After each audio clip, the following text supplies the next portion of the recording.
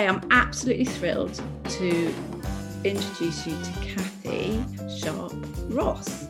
I think it's interesting, the three names represent what we were just talking about, the three continents that you've just lived on. Give us a little bit of background about who you are, where you come from, where you've been with your journey, and where you're headed as well. Okay, thanks. Lovely to be here and so lovely to connect with you. You're in one of my favorite places in the world over there in England. I'm a fellow Commonwealther, so I'm an Aussie. I'm from Australia, grew up there when I was 10. My family moved overseas. We lived in Israel for 4 years. And when I was 14, moved to LA. So I still have a lot of Aussie in me. I actually do a lot of business with Aussies. So I may sound more Australian now than I usually do, which is great. But I've been living in Los Angeles for the last 32 years. And I think that growing up the way I did, traveling the world as I did with my family, seeing that the world, was not behind gates and in a box, was probably the most wonderful part of growing up the way I did. I had a very entrepreneurial father, a very spiritual mother. I mean, my mom was doing yoga before anybody. I was 3 years old and she was teaching yoga classes and wearing an Om symbol around her neck. So I had this incredible balance of, really this entrepreneurial spirit through my father and this beautiful sort of Zen spirituality from my mother. And so I really attribute a lot of that to how I turned out. And I have 2 older sisters, and I think, we've all sort of gotten the benefit of that. But I think it also gave me the ability to look at the world through, just a lens of what's possible. And wasn't really aware of that until much later in life. But we moved around. I had to make a lot of new friends, a lot of different times, and, lived in more houses than anybody can possibly imagine. I think the greatest irony is that I have all the diaries from my youth sitting on a shelf in my bedroom. And given how many boxes got packed, unpacked, stored, moved throughout my life of my possessions, that's pretty cool to be able to say that those are still sitting right near me. And I don't think I realized it, but it might have been the formative stages of my communication skills, my writing skills, my storytelling and expressive skills, and bearing witness to so much of what I did as a kid, traveling and living through a war in Israel and, things that just, colored my background. So I formed a marketing agency 32 years ago, pretty much straight out of college, and just started as a public relations firm and took on some really amazing clients and started working in a lot of industries and verticals.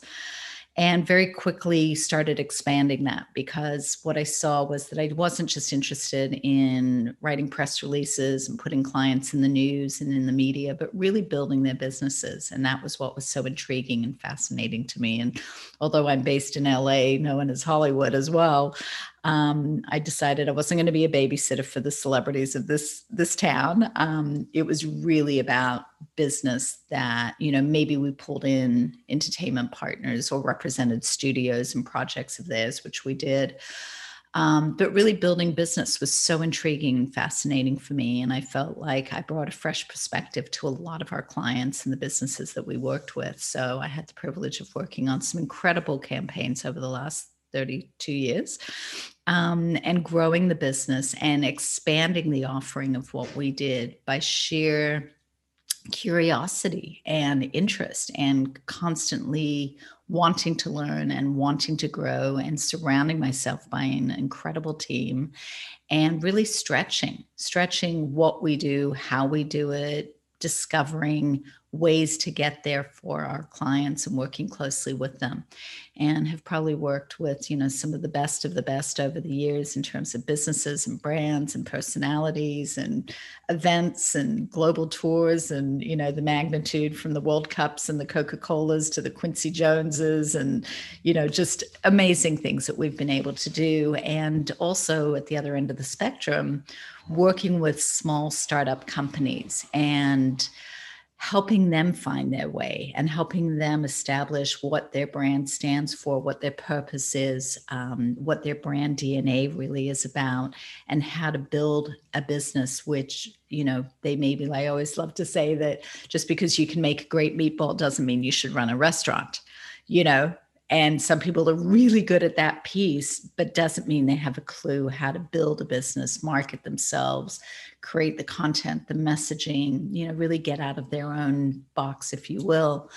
And that's an area where we've really excelled. I think what's really funny is that when I went to college, I wanted to study psychology, and I took Psych 101.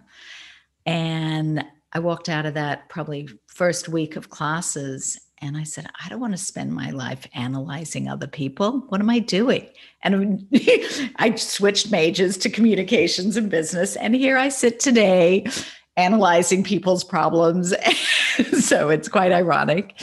By default, I think that therapist, psychologist is in me, but it's probably where the impetus for everything around this subject of reinvention, and the reason I chose to write this book, which is called Reinvent Your Life, What Are You Waiting For?, became like a really heartfelt and important project for me about 10 years ago when I had this sort of catalyst moment. A lot of people were saying to me at the time, you're so lucky. You live this fun life. You do all these fun things. You travel, you make money. You're always having a good time. You've got this very interesting world around you. And I, really kind of looked at that and I said, it's not luck. It's been hard work, and it was certainly by design. I got out of college and I said, I'm not going to put on a 3-piece, suit and go work in an accounting firm like half my friends.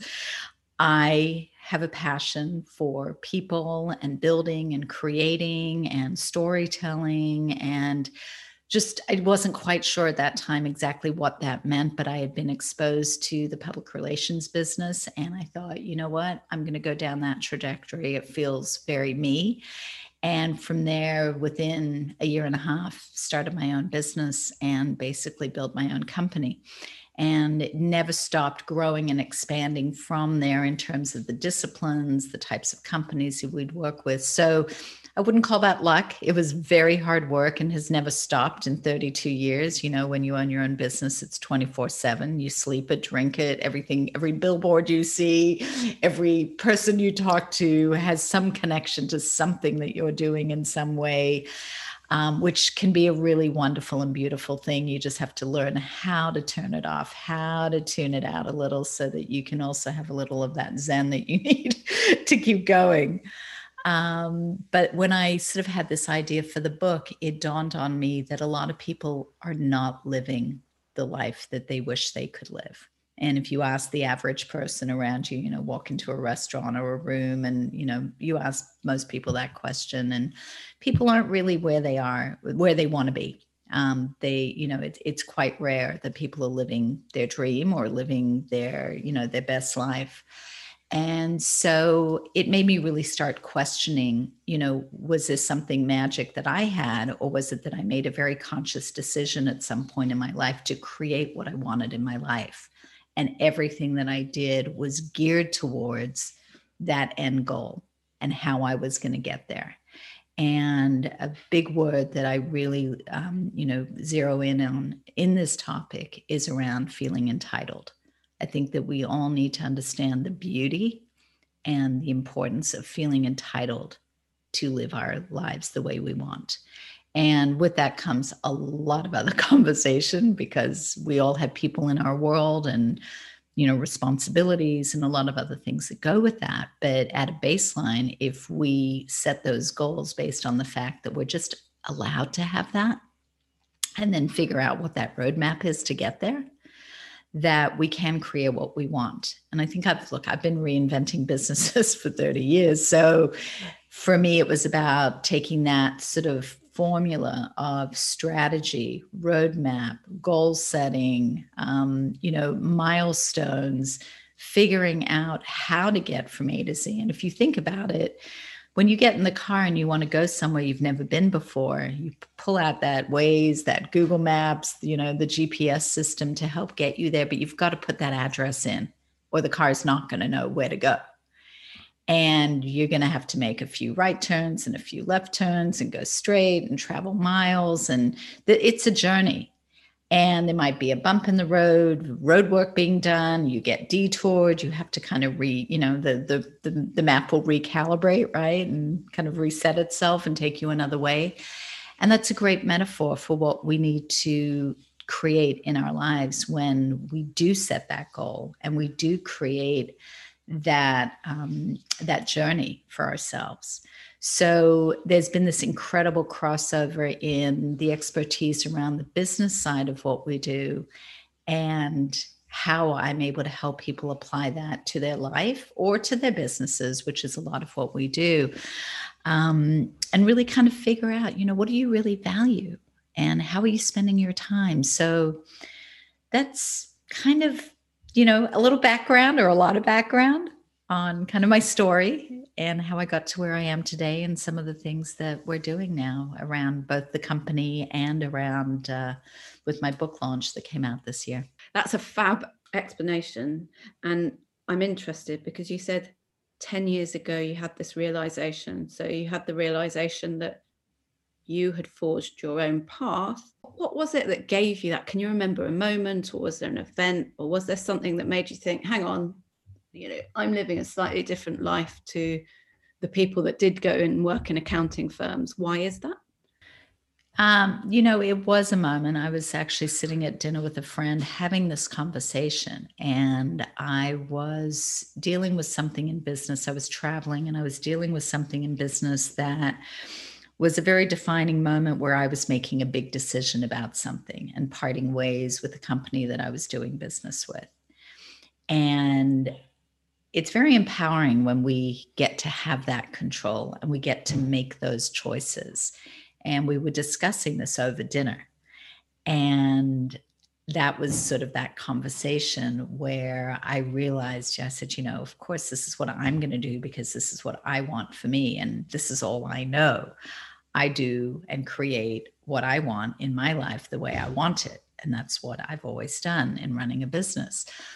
And I said, it's funny because maybe, people don't realize that everybody can do that, but a lot of people don't realize it. So it was sort of a very defining conversation. And I don't know why it came out of my mouth, but I just said, I think everybody is entitled to live the way they want. And, too many people aren't living their dream. And I'm going to write a book about that. So it just kind of, that those words came out of my mouth for no apparent reason. Never thought about writing a book in my entire life, as much as I love to write and have done so as such a big part of my life and my business. But it just sort of was one of those things where I was like, oh, that sounds like a really good idea. But it was really based on this concept of people always telling me how lucky I was. And I realized at that moment that it had nothing to do with luck. It had to do with defining my course and creating, the life that I wanted by design, and that we can all do that. And if we're conscious of that and we sit here today and say, what do I really value in life? And where am I really spending my time? We start to get a picture of, what the journey ahead of us is going to be. And typically those two columns don't align for a lot of people. And then we wake up 5, 10, 15, 20, 30 years later going, gosh, I wish I had done this. And, I always wanted to be a rock star or a ballet dancer or play the guitar or travel, the world or learn another language or do XYZ for my career or be in this sort of a relationship or have a certain level of health and fitness. And yet we don't do anything about it because we tend to, overanalyze it, procrastinate, do all the things that one does to not achieve that. And typically people do that because they're afraid of failure. And they're afraid that if they don't succeed at whatever that task or that kind of thing in their life was that they wanted to accomplish, they're going to feel like a failure, and it's comfy just to stay where I am and just complain about it or wish that I had it. And I think that says a lot for the way we have to reframe the word failure, because failure is really just a word. And frankly, if we can figure out how to have a different relationship with that word and understand that failure indicates that we've actually tried something and maybe it didn't turn out exactly how we planned, but pat ourselves on the back for even trying and reward ourselves for the little steps we made towards that, and figure out how to now kind of use that baseline as the next step and the next baseline as the next step, that we kind of wake up, look, it took me 10 years to finish this book. Now, that's just wrong. I mean, the book is not that long and it's got 30 interviews in it, but it didn't take that long to do all the interviews. And I was raising a family. I was running a company, a global marketing agency with clients all over the world and demands 24/7. And it was kind of my journey. So I was like, really, nobody else cares but me how long this is taking. And in the meantime, I created content and blogs, and I wrote for Thrive and HuffPost, and did panels and workshops and keynotes and social media, and, kind of had the content in the world and had a following. And I was engaged in it. And frankly, it ended up really fueling what I was doing. And for me, it kind of felt like it's got to happen at the right time. And this, God knows, this is the right time, ironically. To have a book like this come out the week before we were all told to go home and stay home, 8 months ago, was not exactly in my game plan. So I think it's important that people give themselves some grace and trust in themselves and their beliefs in who they are and what they want out of life, and feel the entitlement to create what they want from their lives. Interesting. One question I have. So when I'm in LA, my husband and I often talk about this. We say we feel the sense of possibility. We feel that opportunities are open in the US, particularly on the West and the East Coast, in ways that is not necessarily the case in other areas of the world or in other economies, or in. So do you see this applying to a particular population, or do you think anyone can? I think there are so many degrees of our whole self: spiritual, emotional, health, relationships, hobbies, careers. Every one of us is made of all of these pieces. And I believe that reinventions come in all shapes and sizes. And there are 5-minute reinventions and there are 10-year reinventions. I mean, if I hadn't kept putting one foot in front of the other every day, week, month, year towards the goal that I had for myself, I wouldn't wake up and say, oh my gosh, look, I have a book. How did that happen? Well, it happened because I stayed committed to it. And the beauty of self-publishing for me was that I had nobody else's deadline. God knows I've got enough deadlines in my life. It was kind of fun to sort of, this is my thing and I'm going to do it my way. And that's kind of always been, I'm like the rebel without a cause. But I think we have to allow ourselves, the belief, and B, the grace to know that there is something in our lives that we want to just tweak. We have these aha moments, but are we really listening to ourselves? Do we really believe that we're entitled to have that, do that, be that? And I think that the moment we understand that we are, that we've got to own that. And so I do believe wholeheartedly, and I've been challenged and questioned this so often. It all sounds great. You've got a business, you can do what you want. Well, yes, it's been extremely hard work and 24/7. But I think no matter where you are in your life, if you're a single parent of 2 children working 2 jobs, it doesn't mean you should stop dreaming. It doesn't mean that one day that little chocolate shop that you always dreamed about having on Main Street isn't a possibility. So now you got to figure, if you believe it's a possibility, how in 10 years or 15 years, or when the kids grow up, is that going to be your plan B or C or D or whatever that is? So how do you get there? Can you do research at night, at midnight, when the kids have gone to sleep, and right before you fall asleep for 30 minutes instead of watching a show on Netflix? Can you put $5 a week in a coffee jar for 10 years and have money? Can you mentor and go in for 3 hours and ask a friend to watch the kids on a Saturday afternoon and ask someone to keep an eye on the kids while you go volunteer in a chocolate shop so you can learn more about it? So I think we tend to make excuses for things when, there's a challenge, there's circumstances, and I'm not saying they're not legitimate, but the old adage, where there's a will, there's a way, holds so true. And I truly believe that. And I believe if we allow ourselves to think we're entitled to have that, the fear, the failure, those excuses, those things that are those huge roadblocks, we've got to figure out how to chip away at those, because then we'll get to the other side and we could wake up going 10 years later, wow, look what I am doing. And I never thought this was possible. And I think that, look, the beauty of the book is that I incorporate 30 brilliant stories of amazing people who share their stories of adversity, challenges, opportunity. They're not, tragic stories. Frankly, I'm a believer that, you do this when you're in a good place and make it better. These are not like, gosh, my life was falling apart and this happened.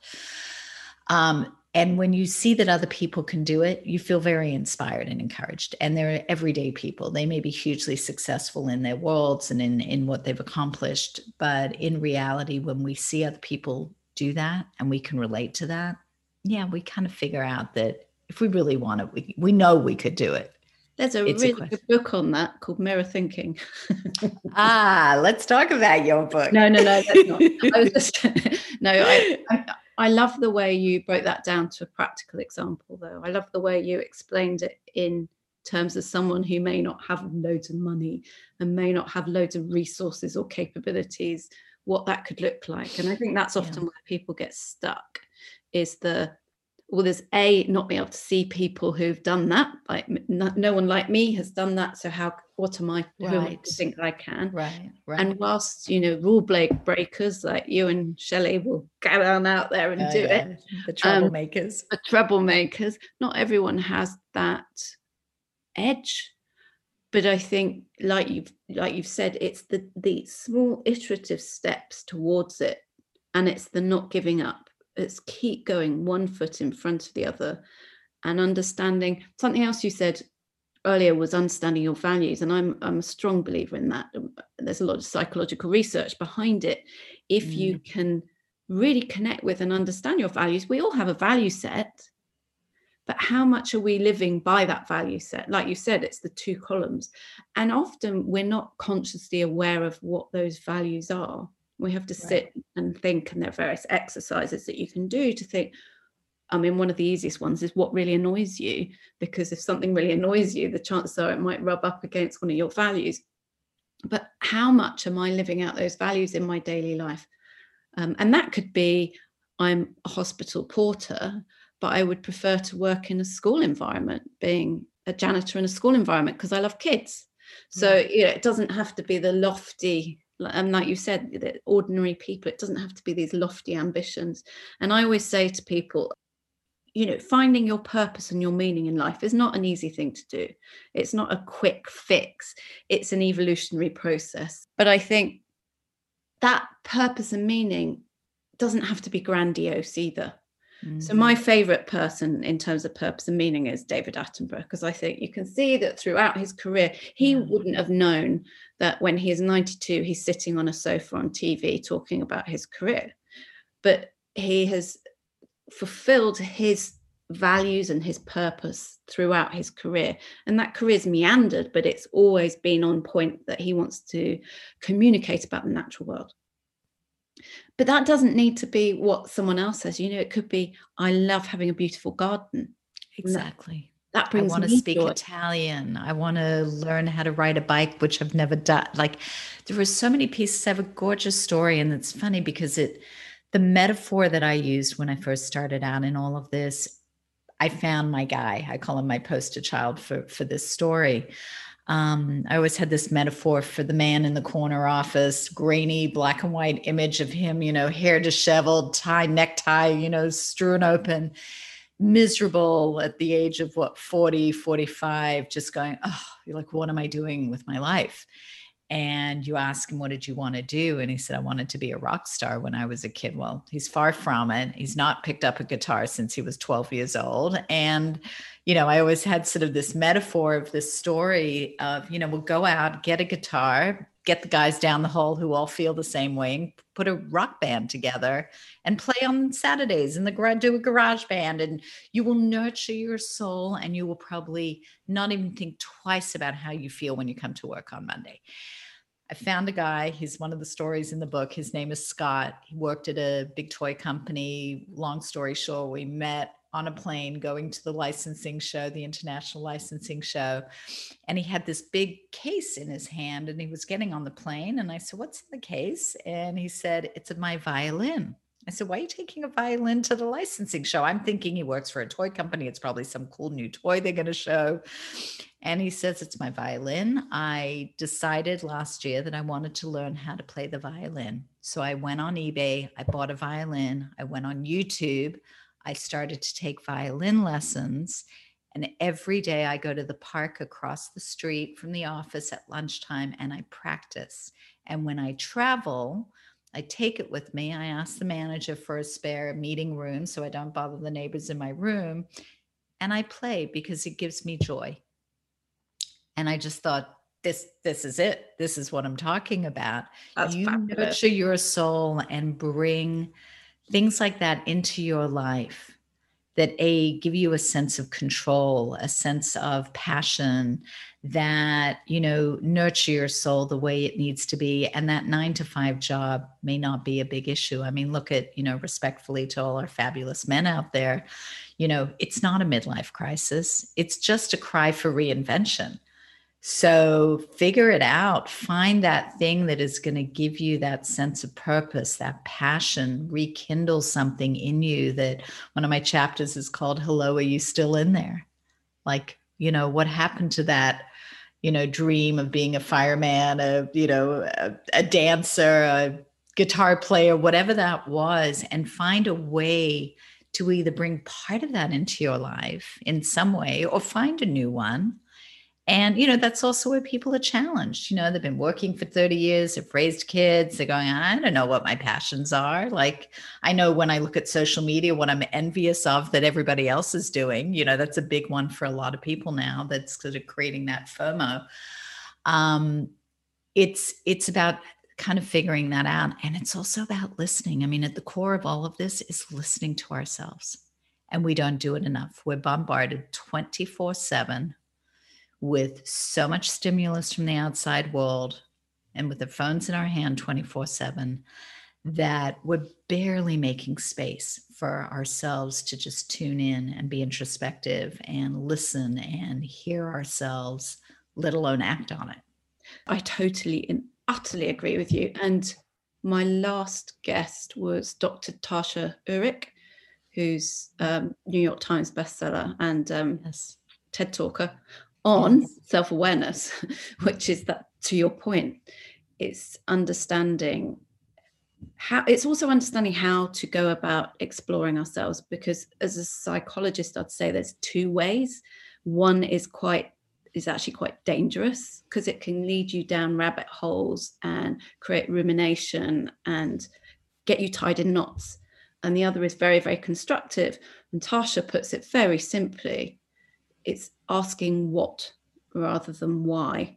So with the outside world, we can examine and we can fix things, but with the inside world, we can't fix things. And the more we try, the tighter the knots become. And so rather than saying, why do I feel like this? It's what do I feel? And what does that tell me? Very simple. It is. And what's so funny is I talk about the importance of why on the other side, which is, why do you want to reinvent your life? Why do you want to seek out some dream or some passion or something new that will take you, because the why is what reminds you. So it's a different why in a different column, if you will, but it's the why, because the why is what reminds you every day when you get up, why you want to make time for it, why it's important to you, why you're doing this to create some different end result and end game for yourself. And so it's interesting to hear that because that's where the why fits in. And there's lots of research, there's lots of examples, like Viktor Frankl, who wrote Man's Search for Meaning in the concentration camps. He saw that having been in there himself, he saw that the people that survived were more likely to have a sense of meaning and purpose. Simple as that. And obviously there's been loads of research done since. There's another American, Todd Kashdan. He's a professor who's written some brilliant work on meaning and purpose and how powerful it is. Like you say, it's like you referred to earlier when we were talking before we came on, it's the anchor. And it's like you say, it's the why that pulls you through. So it's not the why of going, why am I thinking this? Why do I feel it? Exactly. No, that's sort of the introspective moment versus the, okay, I've figured that part out. Now, why do I want to create this for myself? Yeah. And that's really important. And I think that, it can sound like a very daunting task, but if we break it into bite-sized pieces and we start to kind of allocate all the different components, and then this kind of is where the business strategy comes in. We have to kind of be the strategist of our own life. We have to define our personal brand. We have to figure out our strategy to get there. We have to also create the reward mechanism. We really need to learn how to pat ourselves on the back for the small victories. I did that research. I made that one phone call. I wrote one paragraph today. Whatever it is, we have to sort of look at that and go, wow, in my big, crazy, messy life, I made a minor step towards something that's putting me closer to that goal, and pat ourselves on the back, eat a piece of chocolate, do a happy dance, do something, call a friend, like recognize and reward ourselves that every step towards that is of such great value to us, and pat ourselves on the back for that. And I think that ongoing habit is what's going to continue to keep pulling us through and not give up on it. Absolutely. And from a brain chemistry perspective, that rewarding yourself reinforces that behavior. But apart from that, at a very simple level, it's not simple, it gives you a sense of hope. Yeah. Because if you actually give that moment and a sense of gratitude as well, I think, rather than rushing on to the next thing, which we're all guilty of. Right. And it also a sense of control. And I think we all want to feel, God knows, especially now in our world, we want to feel a sense of control. There's a lot of going on around us, and people and responsibilities and jobs and all kinds of stuff that's going to pull us in 50 different directions. But to be able to do something for ourselves and have full control over it, no one can take that away from you. And that's a very powerful thing. And what I love about your book is that it's based on stories, because they're real life case studies, if you like. And, I can sit here and I can say, well, this piece of research says that, and this piece of research says that. But we know that really we need to be able to envisage it through other people's stories, to be able to envisage it in our own mind and what that looks like for us, and see what challenges people overcome, and see where there may have been hurdles that they've got over, or opportunities that they may have missed, but they've just spotted and they just got in there. And I think that's what's really powerful about the fact that your book is made up of these stories, like real life stories, because it provides the neural mechanism to enable someone to understand what that looks like. Yeah. Yep, definitely. It's quite the journey. And I think, even with what everybody's been going through, I mean, the great irony of the last 8 months, and sadly, it's sad that it's taken a pandemic to open so many people's eyes to what's possible, but it's enabled a lot of people to kind of push the pause button, whether or not they liked it. I think we've all in one way, shape, or form had to deal with some version of that. I think some have been invited into an amazing space and the opportunity to create and sit back and reflect and assess and reassess what's going on in their life and what's around them and what they're doing. And others, of course, have been forced into that. But there's been a little extra time handed to everybody in some weird, crazy way, right? So we're either not commuting 2 hours a day, or we're not going out to meetings and dinners and drinks every night, or we've not been able to commute to school, or whatever it's been. and been kind of forced to hunker down a little and look around us and say, okay, this is my life. This is where I live every day. These are the people in my life. This is what I do for a living. Do I have a job? Was I furloughed? Am I an entrepreneur? How am I going to survive? Am I really doing what I want to be doing? I mean, all these questions, when you go back 4, 5, 6 months ago to what we were all dealing with, and that cyclone that we were all emotionally kind of in the middle of. And I think from that, we'll hear it over and over again of the silver linings and the opportunities. And I planted my garden and I rebuilt the shed and I cleaned out a closet and I wrote a book and I listened to music I've never listened to. Like, you're hearing these stories, and that says a lot to us because we're not giving ourselves the time to explore that hello, are you still in there kind of conversation. I love that. I must say that when I looked through the chapters of your book, that one really stuck out for me as well. It's one of my favorites because it resonates. Yeah. And it doesn't mean we've got to go back to who we were when we were 12 or 15 or 18, but it does mean that we have the right to question when we've gotten so crazy, hair on fire life that we live. We don't have the time to even think about it. I mean, I was never at home. I was either traveling, always out in meetings, business, what have you. I've been in my home, practically for 8 months. I've seen dirt on the floor I never saw. I saw, walls that needed to be repainted. I've seen messy cupboards that I just kind of never had the time to notice. And I think that's kind of a metaphor for what we've all been through on some level in our lives, whether it's introspective or physically in the homes around us or the relationships around us. I mean, it's been a bit of an eye-opener for all of us and an opportunity to sort of say, well, what is it that I want with my one beautiful life? To quote Mary Oliver, it's really an opportunity, and we can act on it quickly. We can act on it slowly. I think there are so many parts of our lives that we get to reinvent, and it's ours to do with as we like. We are the center of our own story. I love that.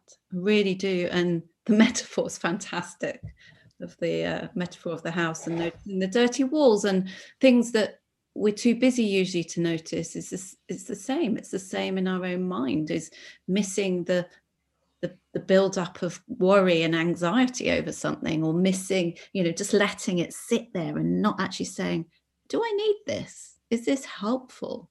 Or missing the opportunity to do the things that we really love.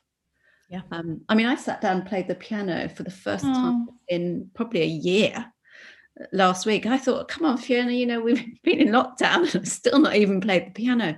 How divine did that feel the moment you hit the keyboard? I'm a piano player, and my mother-in-law has a piano. And so when I go to visit her, and it's funny, like, I don't always see the piano. It's right there in the living room. It's a baby grand, but I don't see it. And you sit there on the bench because you're having a conversation and you whirl around and you're like, oh, I'm going to play for Elise or Moonlight Sonata or Elton John. And you're like, music's amazing. Yeah. But I love the story as well that you told of the guy who carries his violin around. I think that's just beautiful. Yeah. It says so much about, and having talked to this guy for 5 or 10 minutes, when we first met before this happened, it was like, who would have thought? And I love that. I love the surprise of what came out of his mouth and what he was carrying. Like, that just blew my mind. And I was like, I need to interview you. I go, you're my poster boy. This is my story that I keep telling about the guy in the corner office. So I think, and there's so many versions of that, having that reinvention in your back pocket, being prepared for, what you don't see coming, knowing that one day the carpet could get pulled out from underneath you in so many different ways, and sort of always being aware of what you can create in your life and not just letting life happen to you is, a very empowering feeling, and believing that, you can have that. And there's an Alice in Wonderland quote, which I'll get wrong, but I was talking to someone about something similar just a couple of weeks ago, and they quoted it at me. basically, I think Alice says to the Cheshire Cat, which path am I supposed to take? And he says, which way are you trying to go? And she says, I don't know. And then he says, well, it doesn't matter then, does it?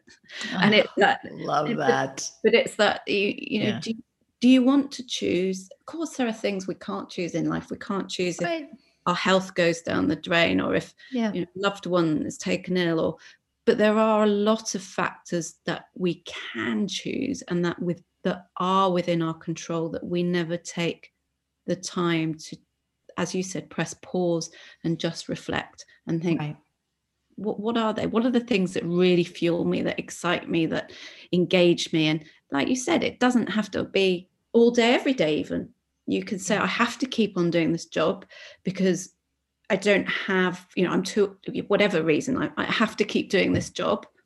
But that doesn't mean I can't take up a new hobby at the weekend. Exactly. Yeah. And I think, look, if we have children, it's an amazing and valuable lesson for them to learn. If we're becoming empty nesters and all of a sudden we have a chance, you know, think of all the hours and time that you said, oh, if I didn't have kids, I'd be doing this and I'd be going there. And well, guess what? When the kids leave, reset, no excuses. Now's the time to actually get to do all those things. So, you know, you get to sort of really question what's in chapter 2 or 3 for you now that you've been wanting to do. And that's kind of a really fun period of life. I think I've talked to a lot of friends, you know, off the ledge when they've been freaking out about their kids leaving home and what am I going to do with my life? And they've been everything for the last 20 years. And now they're going off on their own. And it's like, yeah. And what are you going to do? You know, this is your life. So there's a lot to rethink under this topic of reinvention. I mean, I've absolutely loved talking to you. I'm sorry that we don't have longer, but for now, can I just say thank you so much for your time? Thank you so much, Fiona. Such a pleasure.